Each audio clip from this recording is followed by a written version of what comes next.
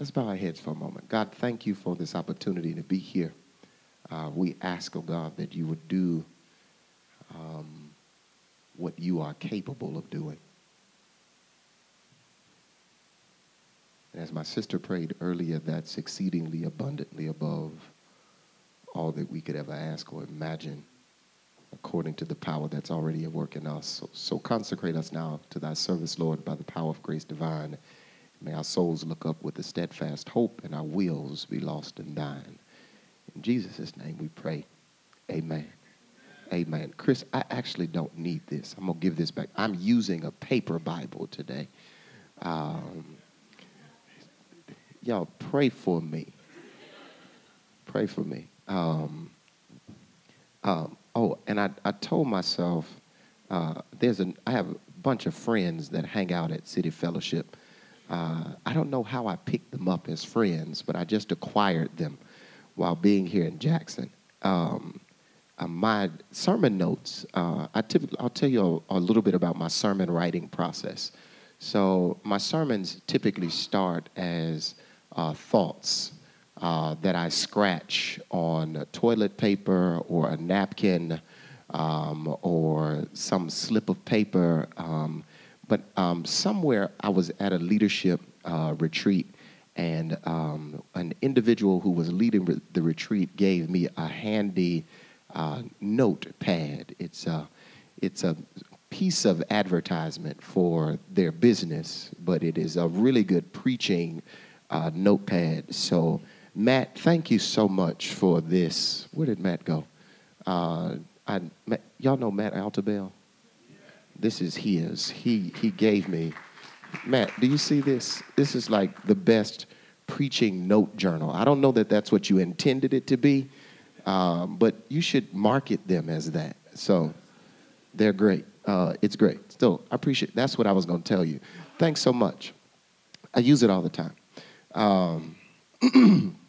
There's a passage of scripture that I want us to look at together. And it's going to frame our thoughts for this morning. So it comes from the Old Testament passage, Old Testament book of Isaiah. Isaiah chapter 6 is where I'd like us to find ourselves.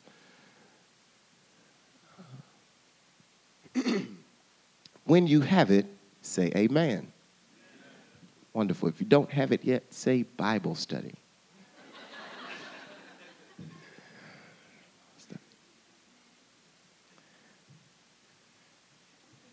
Amen. Amen. I'm okay. If you're still saying Bible study, elbow your neighbor and say, help me.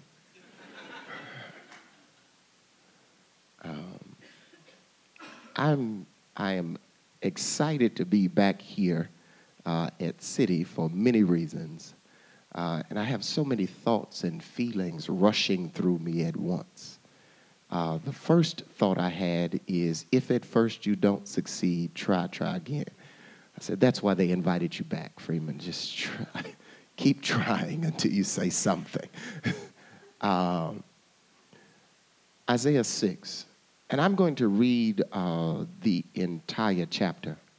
Hopefully in my reading the entire chapter, it'll make up for whatever you don't get in preaching later, okay? So just Isaiah chapter 6. I'm reading from the English Standard Version of the text, so it may sound different from yours, but it is nonetheless the Word of God. I hope you're comfortable. If you have a device, there's a couple things I want you to highlight as I read. If you have a paper Bible like I do, there's a couple things I want you to just kind of mark. In the year that King Uzziah died, I saw the Lord sitting up on a throne, high and lifted up. The train of his robe filled the temple. Above him stood 6 seraphim. Each had 6 wings. With 2 he covered his face. With 2 he covered his feet. And with 2 he flew. And one called to another and said, Holy, holy, holy is the Lord of hosts. The whole earth is full of his glory. And the foundations of the thresholds shook at the voice of him who called. Highlight that verse. And the house was filled with smoke. And I said, woe is me, for I am lost. For I am a man of unclean lips, and I dwell in the midst of a people of unclean lips. For my eyes have seen the King, the Lord of hosts. Then one of the seraphim flew to me, having in his hand a burning coal that he had taken with tongs from the altar. And he touched my mouth and said, behold, this has touched your lips. Your guilt is taken away, and your sin is atoned for. And I heard the voice of the Lord saying, whom shall I send, and who will go for us? Then I said, here I am, send me. Highlight that. And he said, go and say to this people, keep on hearing, but do not understand. Keep on seeing, but do not perceive.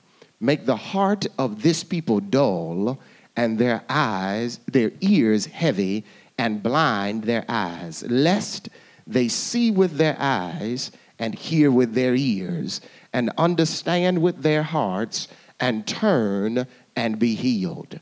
Then I said, how long, O Lord? And he said, until cities lie waste without inhabitant, and houses without people, and the land is a desolate waste.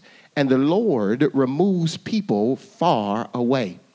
And the forsaken places are many in the midst of the land, and though a tenth remain in it, it will be burned again like a terebinth or an oak whose stump remains when it is felled. The holy seed is its stump. Highlight that last part. For a few moments this morning, I'd like for us to have a conversation about this thought: a voice, a vow, and victory. A voice, a vow, and victory.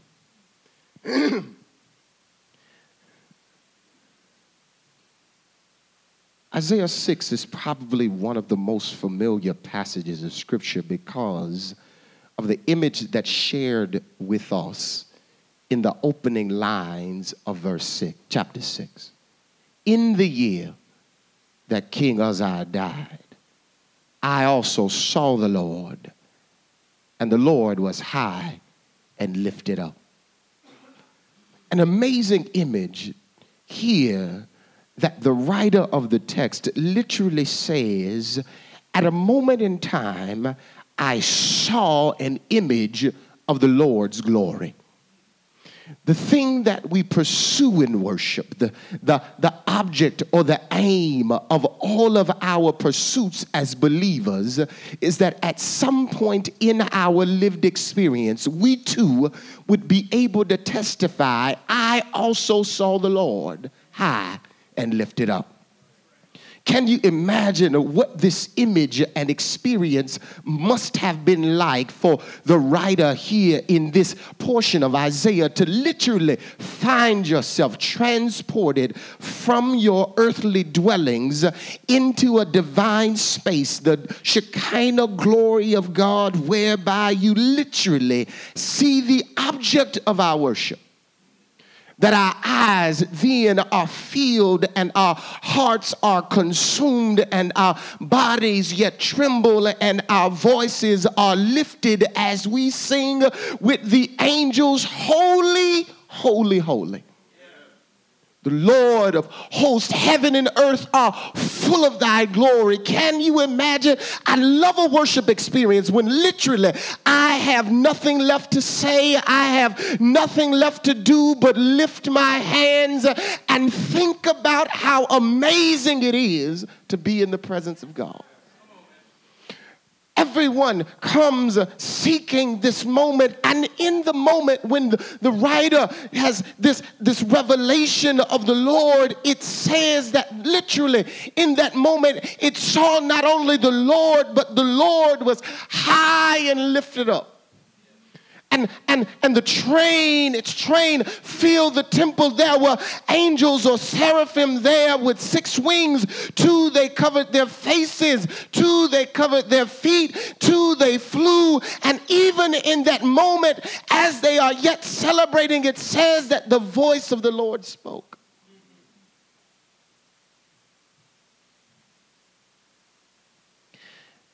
The introductory part of the text in chapter 6 is a marker of time. In the year that King Uzziah died is not so much so an affirmation of who Uzziah was, but so that we might mark time, so that we might comprehend the context of what's happening or transpiring here in Isaiah chapter 6. In the year that King Uzziah died gives us a particular time in the life and history of the children of Israel. Here, Uzziah had been a ruler, had been ruling over the southern kingdom of Judea, and in that moment when he was ruling, it was a prosperous time. It was a prosperous time during Uzziah's reign. There were persons who literally knew themselves as moving from poverty to a position of abundance. There were literally waterways developed. There were literally new relationships and relationships developed and fostered between places. New lands were conquered during Uzziah's reign. In the moment that Uzziah was reigning, everyone knew themselves as being the children of God, chosen by God, in a blessed place, in a blessed land, living out the purposes of God. But then Uzziah died. Uzziah died, and at the moment that Uzziah died, much like the tragic history of the children of Israel, at the death of a leader, at the death of a king, at the death of a ruler, it was immediately followed by times of turmoil. It was followed by times of turmoil as the children of the king, as the cousins and nephews and other rulers who were looking for that same position of privilege then began to fight and began to devastate or destroy the things that were built. In that moment that King Uzziah died, it was prophesying a word that says we were literally preparing to go from a place of abundance to a place of famine. In the year that King Uzziah died, it was the moment when people's hopes began to fall. In the year that King Uzziah died, it was the moment when people were not experiencing the prosperity that they once knew. Their retirement had then gone short. They knew that their insurance premiums were going to go up and the coverage was going to go down. They knew at that moment the cost of gas was going to go up. They knew at that moment the cost of groceries was going to go up. They knew at that moment the cost of their safety was going to go up. They knew that they were in a vulnerable place. No one wants to go from abundance to poverty. That's not the image of success. In the year that King Uzziah died, I saw the Lord. Isn't it amazing that oftentimes when we gather a vision of the Lord, it's not when we're at the top of the mountain, but when we're at the bottom of the valley? Isn't it interesting that when we also see the Lord, it's not when all is going well in our life, but when we are struggling, trying to find our way, when we're trying to figure out how we're going to make it from one semester to the next, is when we then also see the Lord. In the year that King Uzziah died, I saw the Lord. Catch this. In the text, it literally says there, and the foundations of the thresholds shook at the voice of him who called, and the house was filled with smoke. A voice. The amazing thing about hearing the voice of God is that it shakes the foundations upon which you stand. Pastors, I come to remind you of that moment when you heard the voice of God. When you heard the voice of God and it literally disrupted everything you had going on in your life. You literally felt the foundations of not just the room. It wasn't a casual tremor. It wasn't one of those small tremors of category 1 whereby there's just a slight rumble and then things begin to shift from left to right. No, the word says that the foundations of the threshold shook at the voice of God. When you hear the voice of God in an authentic way, it shakes the foundations of who you are, how you know yourself. No one has heard the voice of God and remained the same. That's why I question some people who claim to have heard the voice of God but yet still function the same way they did before they heard the voice. When you hear the voice of of God, your life can never be the same. There should be a shifting in how you function. There should be a shifting in how you worship. There should be a shifting in how you live. You ought to be, as the old saints used to say, able to look at your hands and they look new. You ought to be able to look at your feet and they do too. You hear the voice of God and the foundation changes. You ought to not be able to live the same way when you hear the voice of God. If you used to be someone who was comfortable arguing and raising all kinds of hell, in that moment you hear the voice of God, you ought to become uncomfortable in what was once comfortable. That's why even not only in our personal lives must we hear the voice of God, but institutions need to hear the voice of God. They need to hear the voice of God. And when we hear the voice of God, things like slavery become uncomfortable. Things like oppression become uncomfortable. Things like poverty become uncomfortable. Things like systemic injustices become uncomfortable. If we were to hear the voice of God, someone's child being shot or marginalized should make you uncomfortable. Healthcare being unaffordable should make you uncomfortable because you've heard the voice of God. Shakes the foundations of the threshold on which you stand. Literally, there is a voice from God. I heard also the voice of God.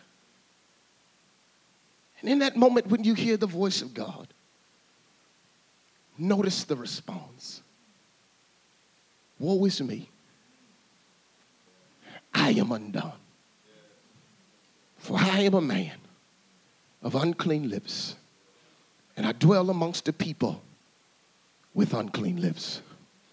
When you hear the voice of God, not only must there be a moment when you give God glory, when you give God praise, but every now and then when you come into the house of the Lord to worship, your immediate response ought to be, Lord, I'm not worthy to be here. Lord, I'm not worthy to be here because what you called, I fell short. When you asked me to go, I was hesitant. When you told me to reach out my hand, I didn't extend my hand. When you told me to be your voice, I kept quiet. When you told me that I could, I said I couldn't. When you told me that I was the head and not the tail, I treated myself as if I was less than. When you told me, God, that I was going to be able to do exceedingly abundantly above all that I could ever ask, imagine, or think according to the power that was already at work in me, I marginalized and made myself comfortable with being mediocre. In that moment, when you hear the voice of God and the foundations have shifted, your first response, yes, ought to be, I give God glory, but you ought to also say, God, forgive me. Forgive me, God, because I've not done the things that you've called me to do.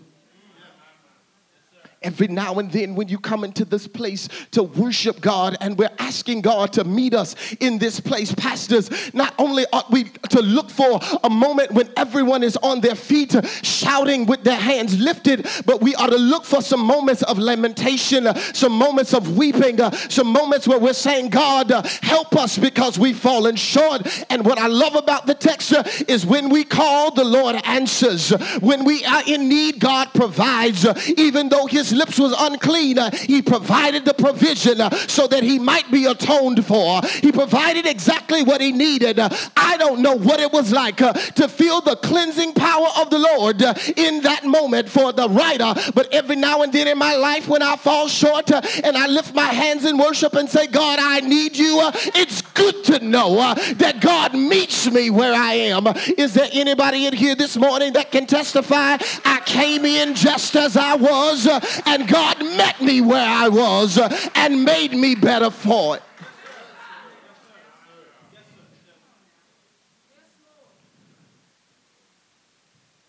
There was a voice.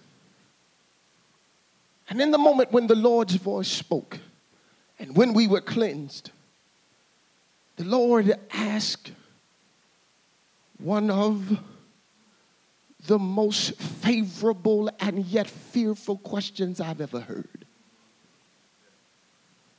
Look at the text.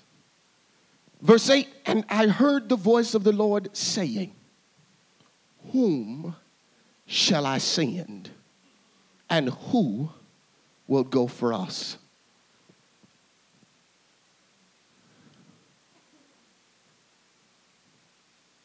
Then I said, here I am. send me. I've never been married in my life, but unfortunately, I've had the pleasure of facilitating many funerals, weddings.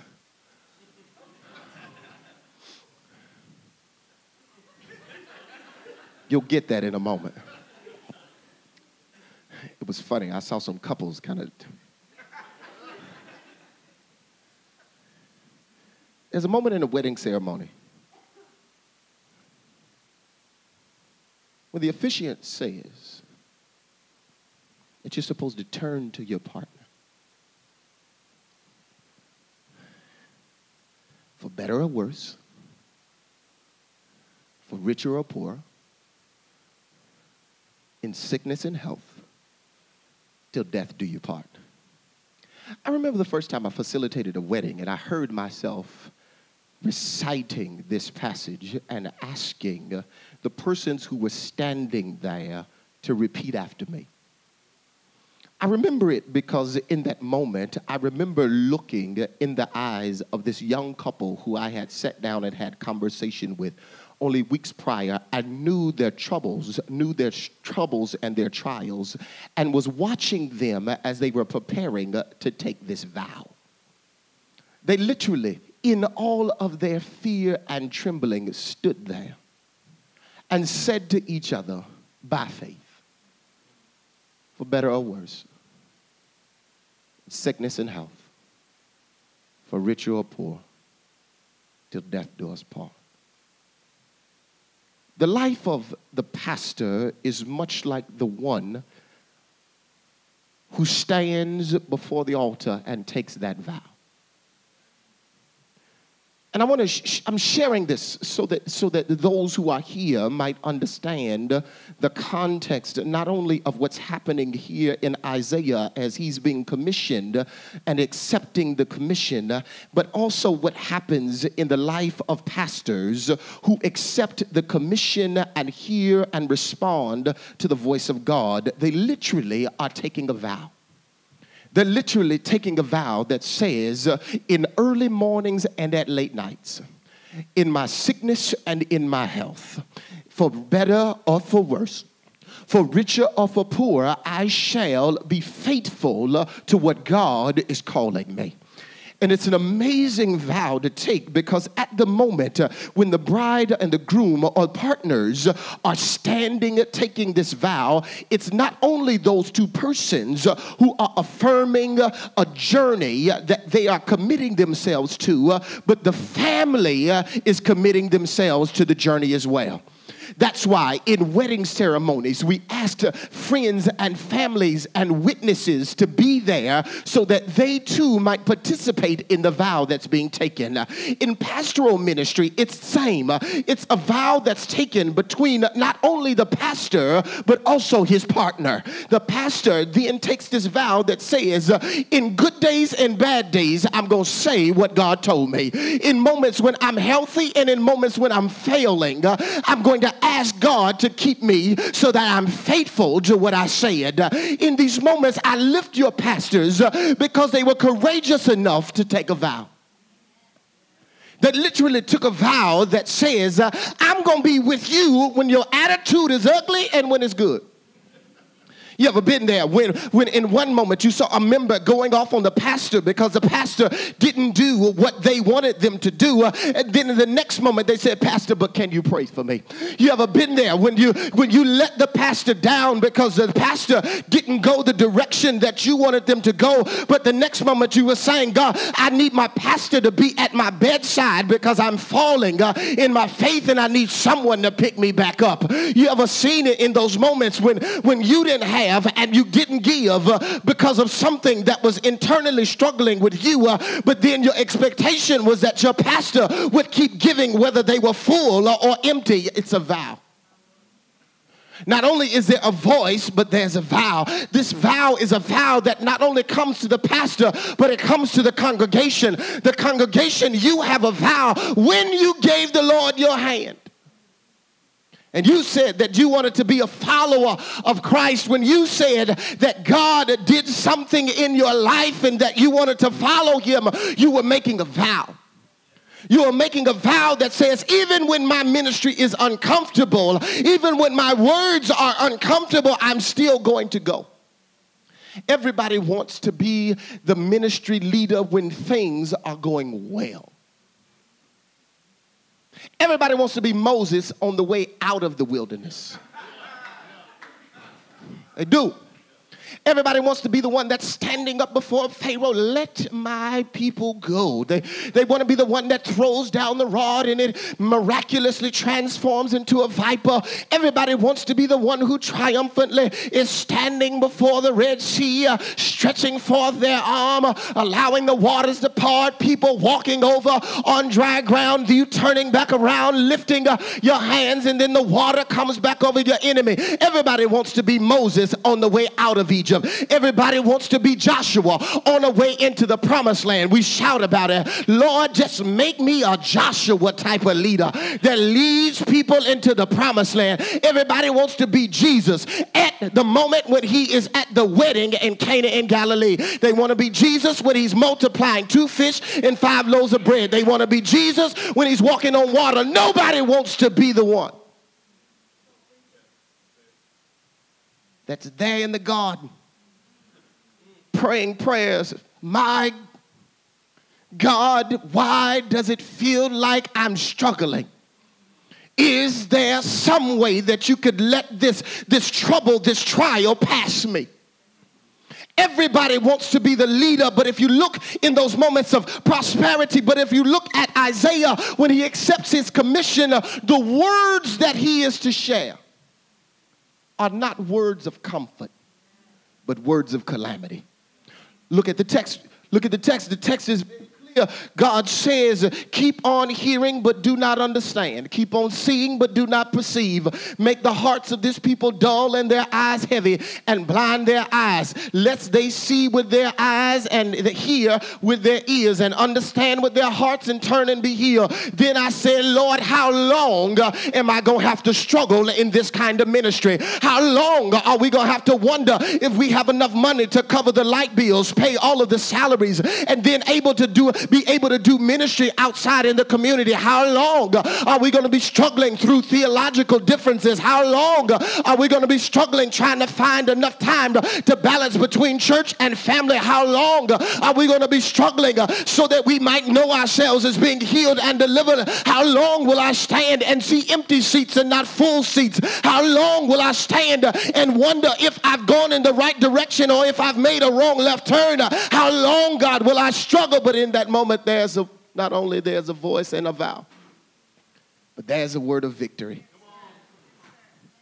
The end of the text, it says, even after destruction, even after the tree has been cut and burned again, the holy seed remains in the stump. I'd almost missed it the many times that I read Isaiah 6. I'd almost missed it. I said, how in the world would anyone want to sign up for pastoral ministry in a season?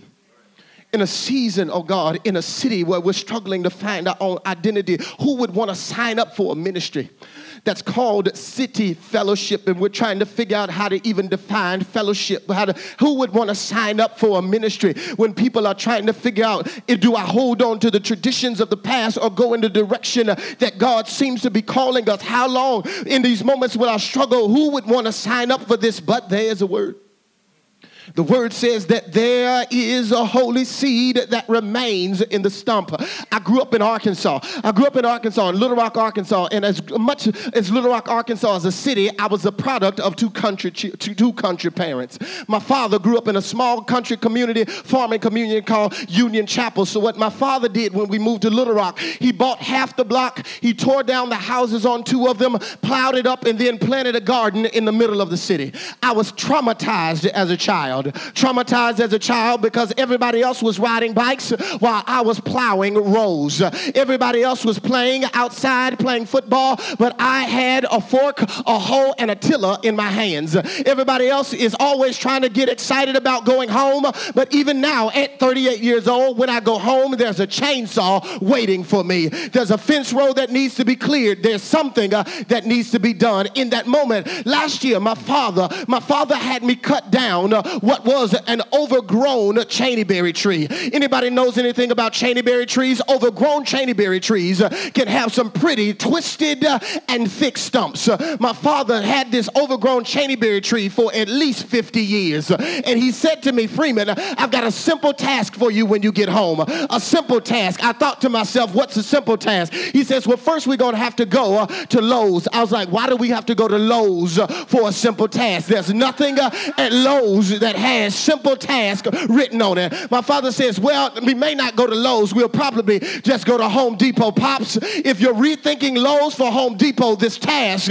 is getting worse. He says, well, Home Depot has a chainsaw rental, and I need to get a chainsaw bigger than the one I already have. At that very moment, I was depressed. I was thinking that I was going to go have lunch with a few friends. There's a nice downtown district in Little Rock that I was going to hang out in, but I knew my whole weekend was now gone.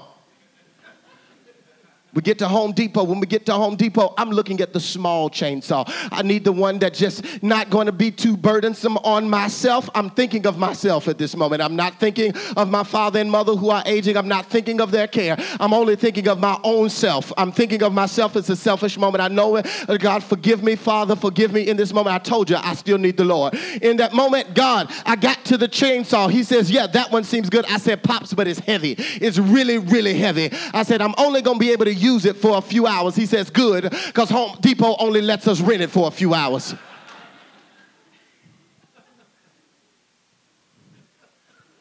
The man pulls out the chainsaw.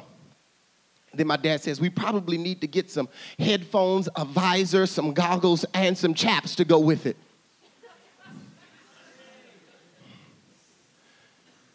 Remind me to show you the photo on my Facebook page of me tackling this tree. The tree required not only a chainsaw, but we needed a truck, a chain, and some other things to bind it so that it wouldn't fall in our neighbor's yard. My dad has a neighbor. You all pray for her. He's still delivering her. Anytime something falls in her yard, she calls city code enforcers. If it had been a small acorn that fell from a tree, it would have been a code enforcement violation. It took me all day to cut this tree down. I was excited that the tree was down. Excited because it at least afforded some opportunity for us to say we'd accomplished another task. The cleanup process was even more taxing than cutting down the tree. It's like that in our lives, particularly the lives of ministry. The life of the pastor. It's not just the cutting down that's work, but the cleanup is difficult. It's not just following God that's tough, but trying to minister to families after we followed God that's tough.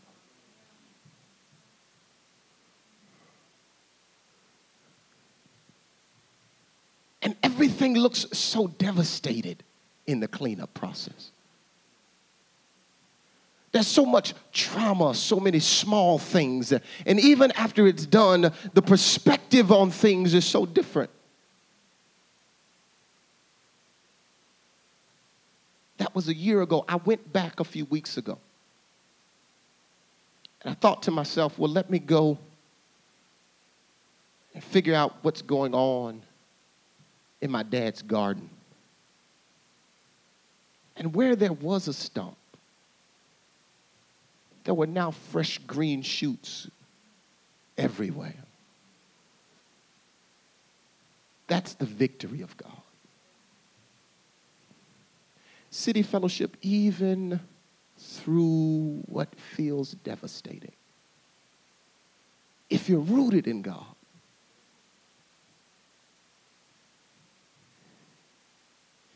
if you've allowed your roots to grow deep enough, if you've allowed your worship to be authentic enough, if you've allowed your love to be pervasive enough, if you've allowed your hospitality to not just be a sign on the window, but something that ushers forth from your heart, if you've allowed yourself to encounter God in worship where we're not just looking for prosperity, but we're looking for liberation, if you've allowed yourself to dig so deep that you touch literally the fresh flowing streams of God, if you allow yourself to meet God every time you get to a family or community group, if you allow yourself to meet God when you shake the hand of a stranger, if you allow yourself to meet God every time, not only when you open the doors, but when you go out the doors, if you allow yourself to meet God, something new will be born. What was a city fellowship will now become literally a city inhabiting. It will become the kingdom of God. It will literally be the place that we invite God to encounter us when we pray, thy kingdom come, thy will be done on earth as it is in heaven. That's what your pastors are praying for. They're not just praying for more people. They're praying that you might see God.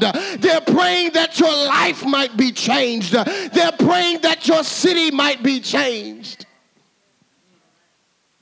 A voice, a vow, and there shall be victory.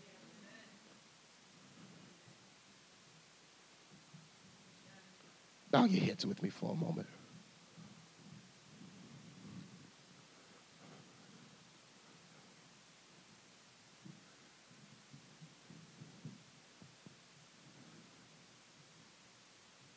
I need you to hear the voice of God again.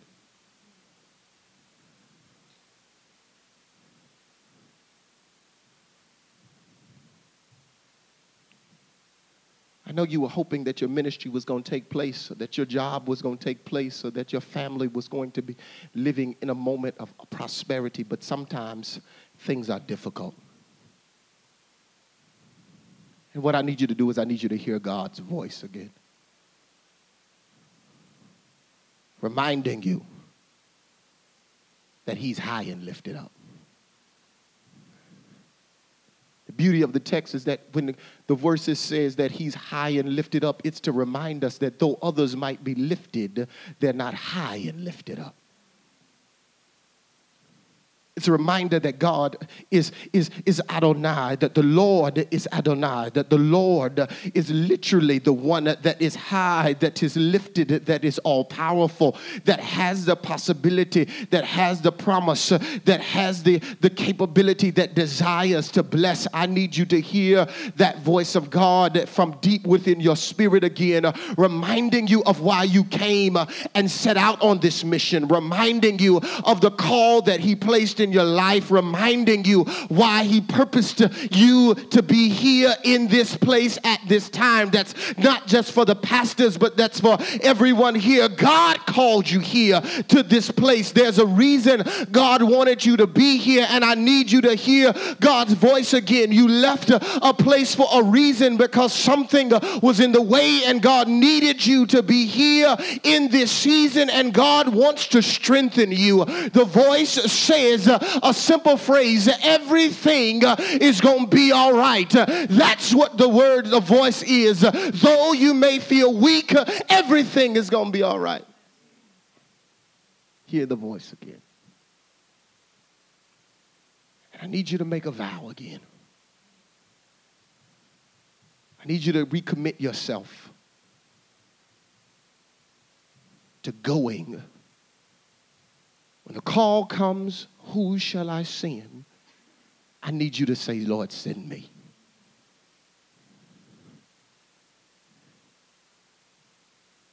If that's you, I feel your presence here today. If you know you need to recommit yourself, You may have fallen short. You may have been distracted by other things, but you're clear God called you and you know you need to make this vow. It's like renewing your wedding vows on your 25th anniversary, like renewing your vows on your 50th anniversary. It's that moment where you remind yourself, God, you made me brand new and I'm recommitting myself. If that's you, can you just wave your hand real quick? I see you. I see you. I see you. I see you, and what's even better is the Lord sees you.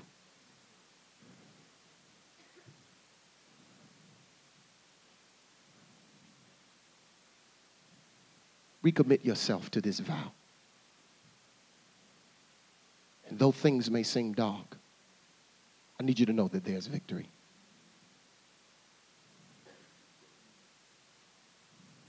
There's victory. There's victory.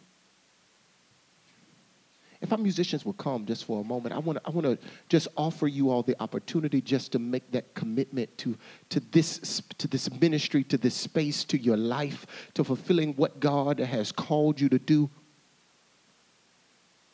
I just want to give you that moment. Just to recommit yourself.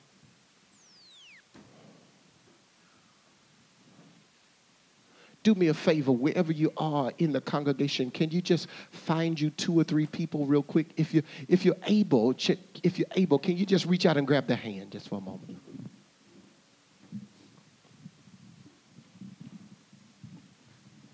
Just reach out and grab their hands. Just reach out and grab their hands for a moment. Just reach out and grab their hand for a moment.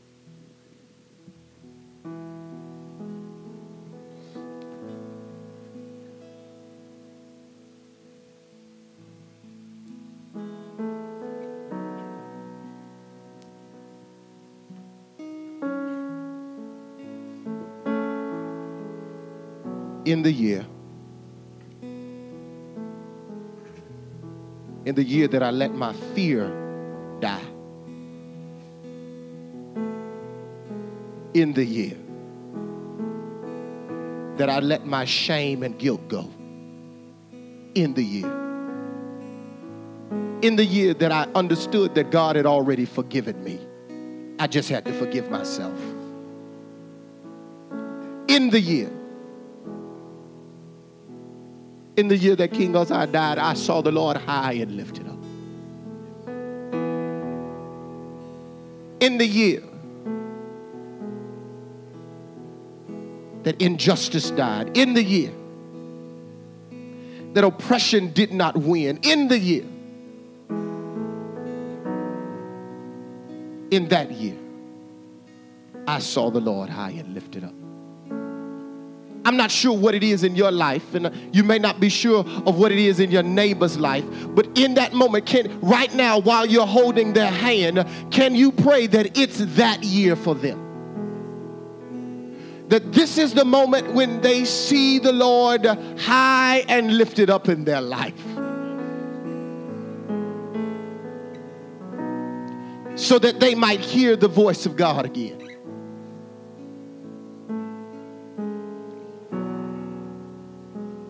Can you just pray that prayer now? If you're comfortable, pray out loud.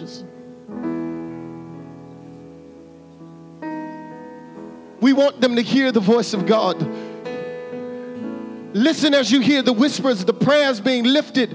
That's what it was like to be in the presence and to hear angels' voices crying, holy, holy, holy God, I thank you.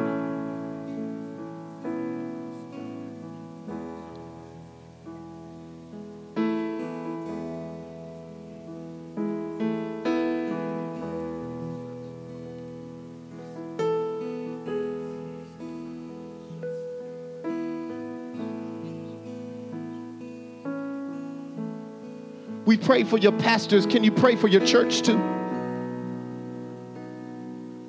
Just pray. Just pray that God would allow this place to be what God called it to be.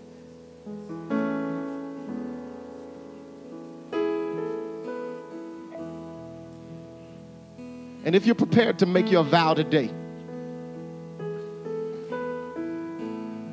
if you're prepared to make your vow today, If you felt God calling you, God's been nudging you. Look, you know you need to make a commitment. You know you need to make a commitment. You know you've been sitting on the fence. You've been straddling the fence for a while, but you need to make this commitment.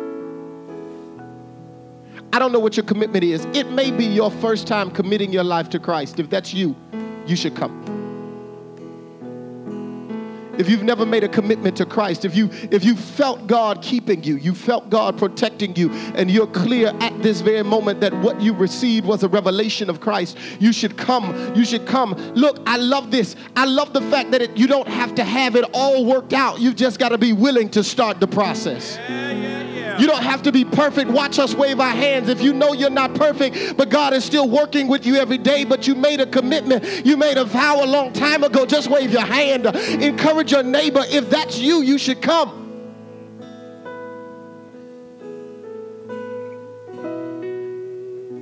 If you've been looking for a place to call your own, what I love about this passage is that the holy seed remains in the stump, but the stump has to be planted somewhere.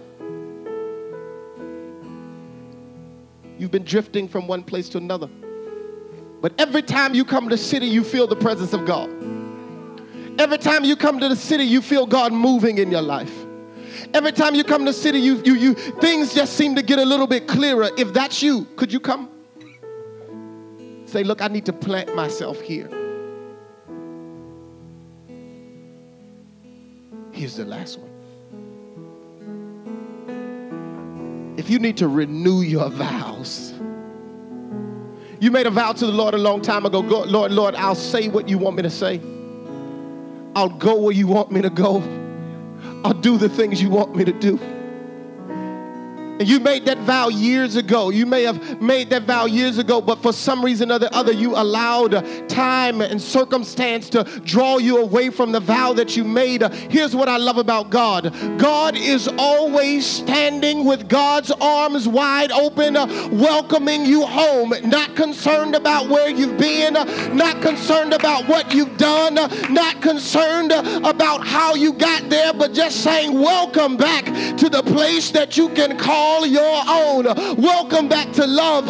Welcome back to forgiveness. Welcome back to peace. If that's you and you need to recommit yourself, you need to renew your vows to God, you can come too.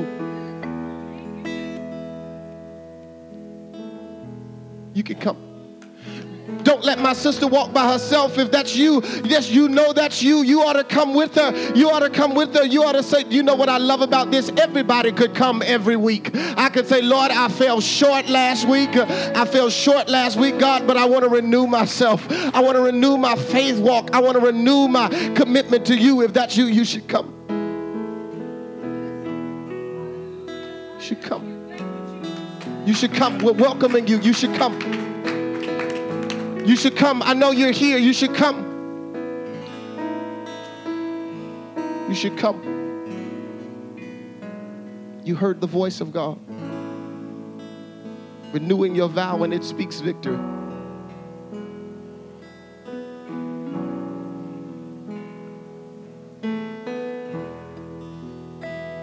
God, we thank you. We thank you, God. We thank you, God. We thank you, God. We thank you, God. We thank you, God.